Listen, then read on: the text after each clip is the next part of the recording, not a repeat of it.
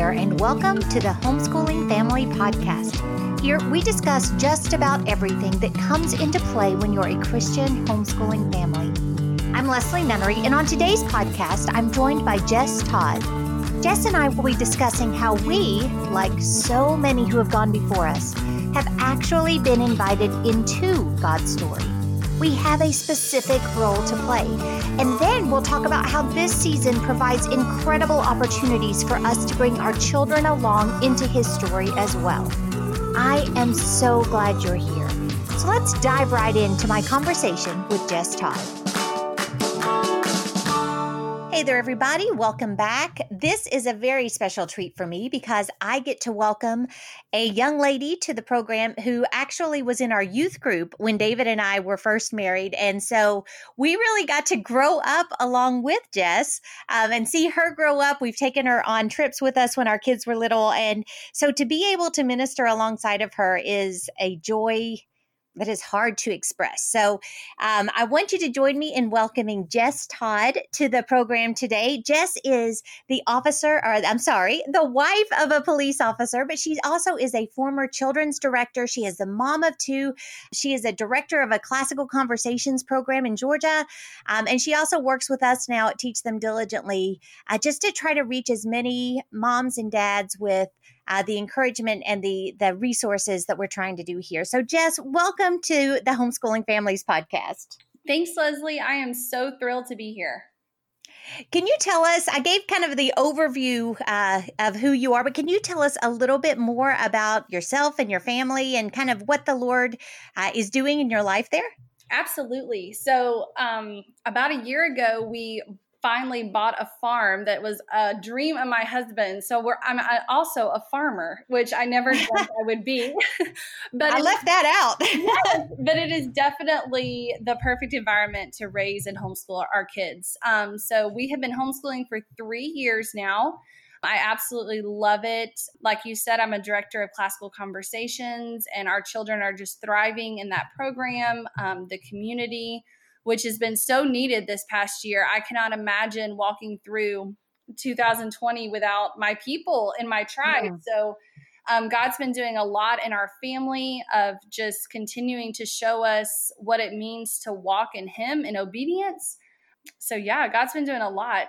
Well, that is awesome. And I know you and I were talking over the last couple of days about just Christmas and really approaching the season this year in a very redemptive way. I know everything is so upside down in the world that we were actually talking on a Real Moms of Teach Them Diligently 365 call yesterday. If we're not super intentional about the way that we approach our days, we could literally lose this whole season just in the chaos and unusualness of what's going on and just not wanting to allow that to happen. So I wanted to talk to you and bring you in because I know that the Lord has laid on your heart and has kind of been teaching you some things in this vein as a mom of two young children. So I wanted you to share just, what has the Lord been teaching you as a mom of two littles, younger ones, right, about redeeming this season?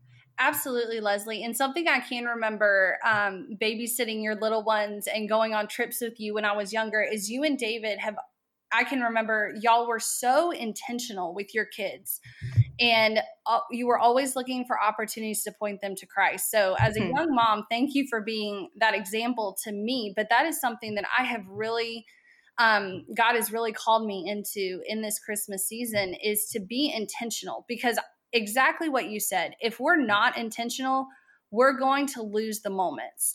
And as I've just been sitting with the Lord, especially the past couple months of the chaos that is 2020, we realize how all-consuming that can be when we don't have our focus on Jesus. And in Jesus, there is no chaos. So something that God has just been showing me the past couple months is just the story of Christmas. And I was raised, as you mentioned, in church, was very knowledgeable in the Bible stories and all the different things, went to summer camp, worked at summer camp. But there's so much that as an adult, I'm putting pieces together that I didn't realize just as I've grown more in the Lord. And so one thing is to remember is that we have all been invited into God's story. And something that's so amazing is that the story of Jesus did not start in Luke 2 with his birth. The story of Jesus started in Genesis. And we can go back and see how God is just calling out, especially in this season with the world as it is, and inviting us to be a part of his big story that he is still telling today. But all of these stories throughout the Bible are all pointing to the Messiah, to the coming of Jesus. And I look at different women in the Bible, especially I think of Rahab as a woman with a past, and how most people in that culture would have looked at her and said, God, no, why are you choosing to use her? But then we know the story further on, and that she becomes the mother of Boaz, right? And through Boaz, we get to Ruth, who is a Moabite, who they were not meant to, marry Moabites, but yet God called Ruth to her despite her culture and despite her heritage, I guess you could say. And she was not an Israelite, but became the great grandmother of King David. And then we moved to Ruth. We talked about Ruth, but Esther, who I love to look at as the quiet warrior. I just picture Ruth as this woman with just such peace around her, because yet again, the culture of that day, you do not approach the king, right, as a woman, or have any power as a woman. But because of her obedience, she rescued her people with, she helped God and rescued the Israelites from the plan against them. But then we go to the Christmas season, and you can't not mention Mary, right? She was chosen of God, favored to be the mother of Jesus. And as we read in Luke 1, we see how the angel comes to her. The angel comforts her, because we know, according to that culture, that she was young. I mean, she was probably 14 is the average number that a lot of people can agree on. But still, an angel showing up is not something that you expect every day. And exactly. And how the angel was so gentle with her and just said, do not be afraid. And even in her questioning of saying, how can this be? The angel reminds her that nothing is impossible with God. And it not knowing the game plan, she didn't know. And for me, which I know you know this about me, but I am definitely a type A. I love to know all the answers and have the game plan. But when I look back at the women that God invited to be part of his story, none of these women had the game plan. They didn't have, Rahab didn't know, that she would eventually marry one of the spies and eventually give birth to Boaz, and what would become of that and God's redemptive work in her life. Or Ruth, when she chose to go with Naomi, she didn't know the end game. And as I look at that, I'm reminded that it's kind of hard to have faith and trust when you know the details. Yeah. And I think well, another thing, before you go even on, there are so many things that God asks us to do. And, this is whether you're a mom, a dad, whatever, but there are so many things that God asks us to do that, quite honestly, if we knew all the details, we probably wouldn't step out anyway. Absolutely. If we knew the dips and the valleys and the hard climbs and all of these different things, I think that God understands our frailty. And that is one of the main reasons why not only does he say, draw near and trust me without this, but he also knows if I gave you this, there's no way you'd follow me. So, so and the Bible says that we're just dust, the Bible says that, and God remembers that we are just dust. So yeah, absolutely. So we get that privilege, but I love that, just day by day walking. Yes, I love that. And I look at that as this obedience over understanding is what we have to have. And as I see this, we look at these women and know that they had obedience over understanding. And just as God invited Mary to be part of his story, she had to have known the law, I'm assuming, if she knew to trust God enough, but she also knew the heart of the Father. to say yes, and had to have known the stories maybe of how God had provided all along the way, the stories, which is a lot of what Teach Them Diligently is. That's where the verse comes from, of teaching your children over and over the miracles and the goodness of God. And even in the hard times, I look at how Tim Tebow spoke at our conference last year, and he did such a great job of reminding homeschool families of why we do what we do and the reward that comes with that. And one of the quotes that I have from him that I go back to so often is that God will never waste your pain. I love that. And it says, we don't have hope in the perfect solution. We have hope in the perfect person. And I think so often we look for our hope in a perfect solution, especially right now with how the world is we're wishing things were a certain way, being able to have the traditions that we normally do. And instead of focusing on the things that we can't control, we need to turn our focus a little bit into the things that we can control or that we can influence. And now is a wonderful time to be pointing our kids to Jesus, to be doing the sweet traditions of the Jesse tree, or to be reading the Christmas story, whatever that looks like for your family. But he goes on to say, he said, why can I cast my burden on Jesus? Because he loved me enough to go to the cross. And that's how I know he can handle it. So we love Tim Tebow and just his testimony that he has. But I think a lot of parents can definitely register with the influence over control. Yeah. And right now we have such an influence with our kids to point them to Jesus, especially, I mean, the doors are wide open right now in their little hearts, but also a lot of things are having to slow down in a lot of states and countries across the world, that these are the intentional moments of carving out time and knowing that our children have also been invited into God's story. And we get to exactly.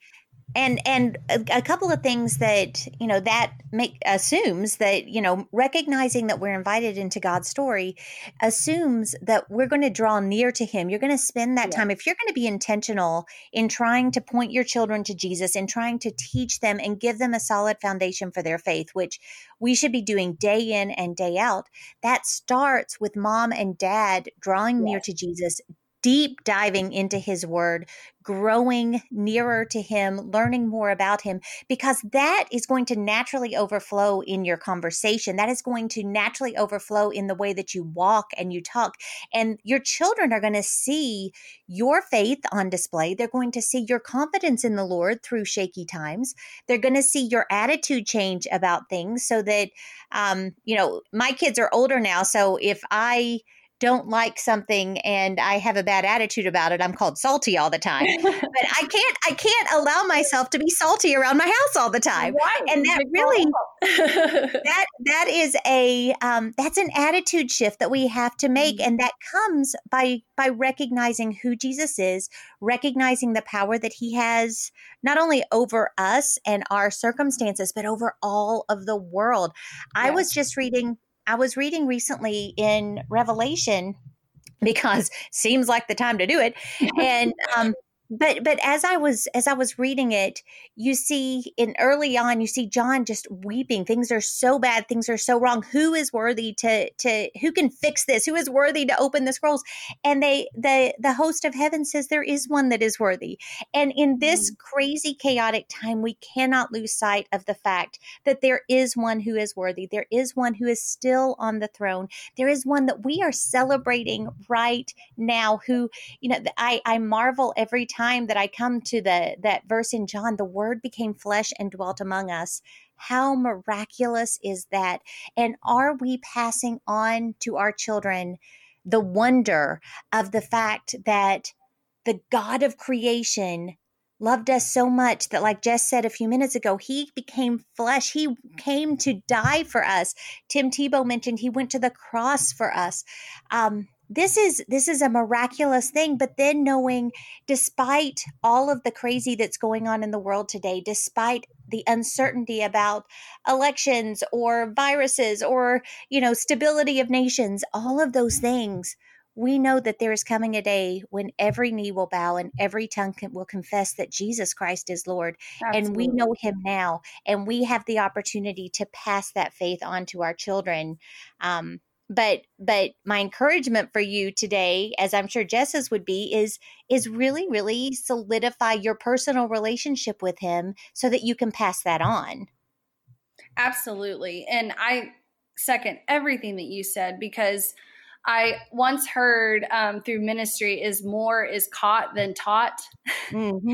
So when our children wake up in the morning and see us just reading the Bible or spending moments in prayer, or we have to say, give mommy or daddy 10 more minutes, like I'm with Jesus right now, they're going to see that. And they're also going to see our attitude towards things as well. I think what you said is spot on, because we have such an opportunity. And it's so funny because I feel like a lot of parents don't realize their authority in Jesus. Yeah. Like, you have such authority. The Holy Spirit is living in you if you're a follower of Jesus, and you have authority to pour into your children and to teach them of his goodness and his mercy and his love. And what better time than now to do that?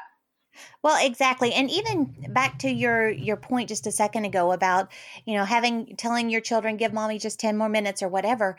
Those times when your kids are young, I get asked this all the time. How on earth do you have devotions with little kids?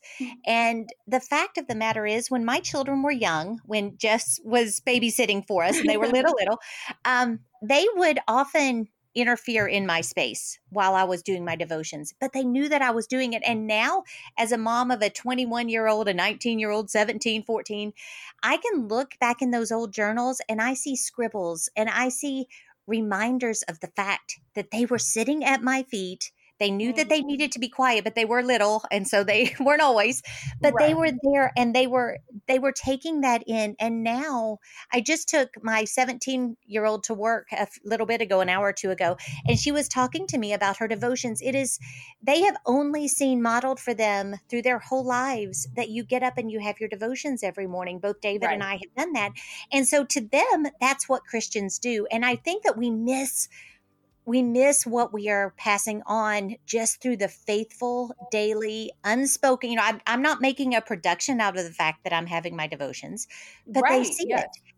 And then they start to mimic it and they start to model it. And, we talked about it at our breakfast table, and we shared what we were learning all through the years. And there is so much that you're passing on. And in this season in particular, we have so many opportunities.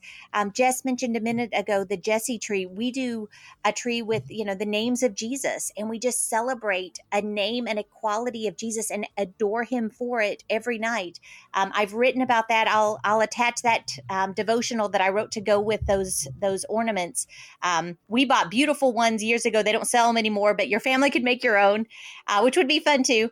But we'll attach that to the show notes. But these are just really great ways during this Christmas season to capitalize on these discipleship opportunities that we're given. Absolutely. There are so many resources, and they're out there, and Teach Them Diligently has done a great job of providing those as well. So we'll definitely link those in the show notes. Yep. Well, Jess, I want to actually come back on Thursday and kind of take this conversation a little bit farther. We're running out of time to start into another segment right now, so we'll just stop it right here and come back on Thursday and talk about the fact that we have a story to tell and give some really practical ideas for moms and dads for how to really introduce the ministry of this season, both to their children and with their children, but also, I guess, engaging their kids in the mission of reaching out and telling other people about Jesus at this time. So I think we'll just come back on Thursday and have a little bit more of a conversation about that, if that's okay with you. That sounds great. I can't wait. Good deal. Well, everybody else, have a great rest of your afternoon, and we will talk to you again on Thursday.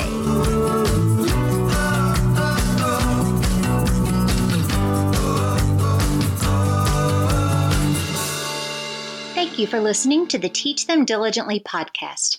We believe that every family is called to teach them diligently, so we're here to help. We would love to get to know you on site at one of our many events each year and throughout the year when you become part of the Teach Them Diligently 365 community. Go to www.teachthemdiligently.net/podcast to get more details and resources to encourage and equip your family. While you're there, you can also pick up the show notes and additional information from today's show. It's our daily prayer that God will encourage and equip your family through Teach Them Diligently, and we'd love to hear from you. Send us a note or share your stories with us on social media with the hashtag WeTTD. God is doing great things within His families all around the world, and we would love to celebrate that with you.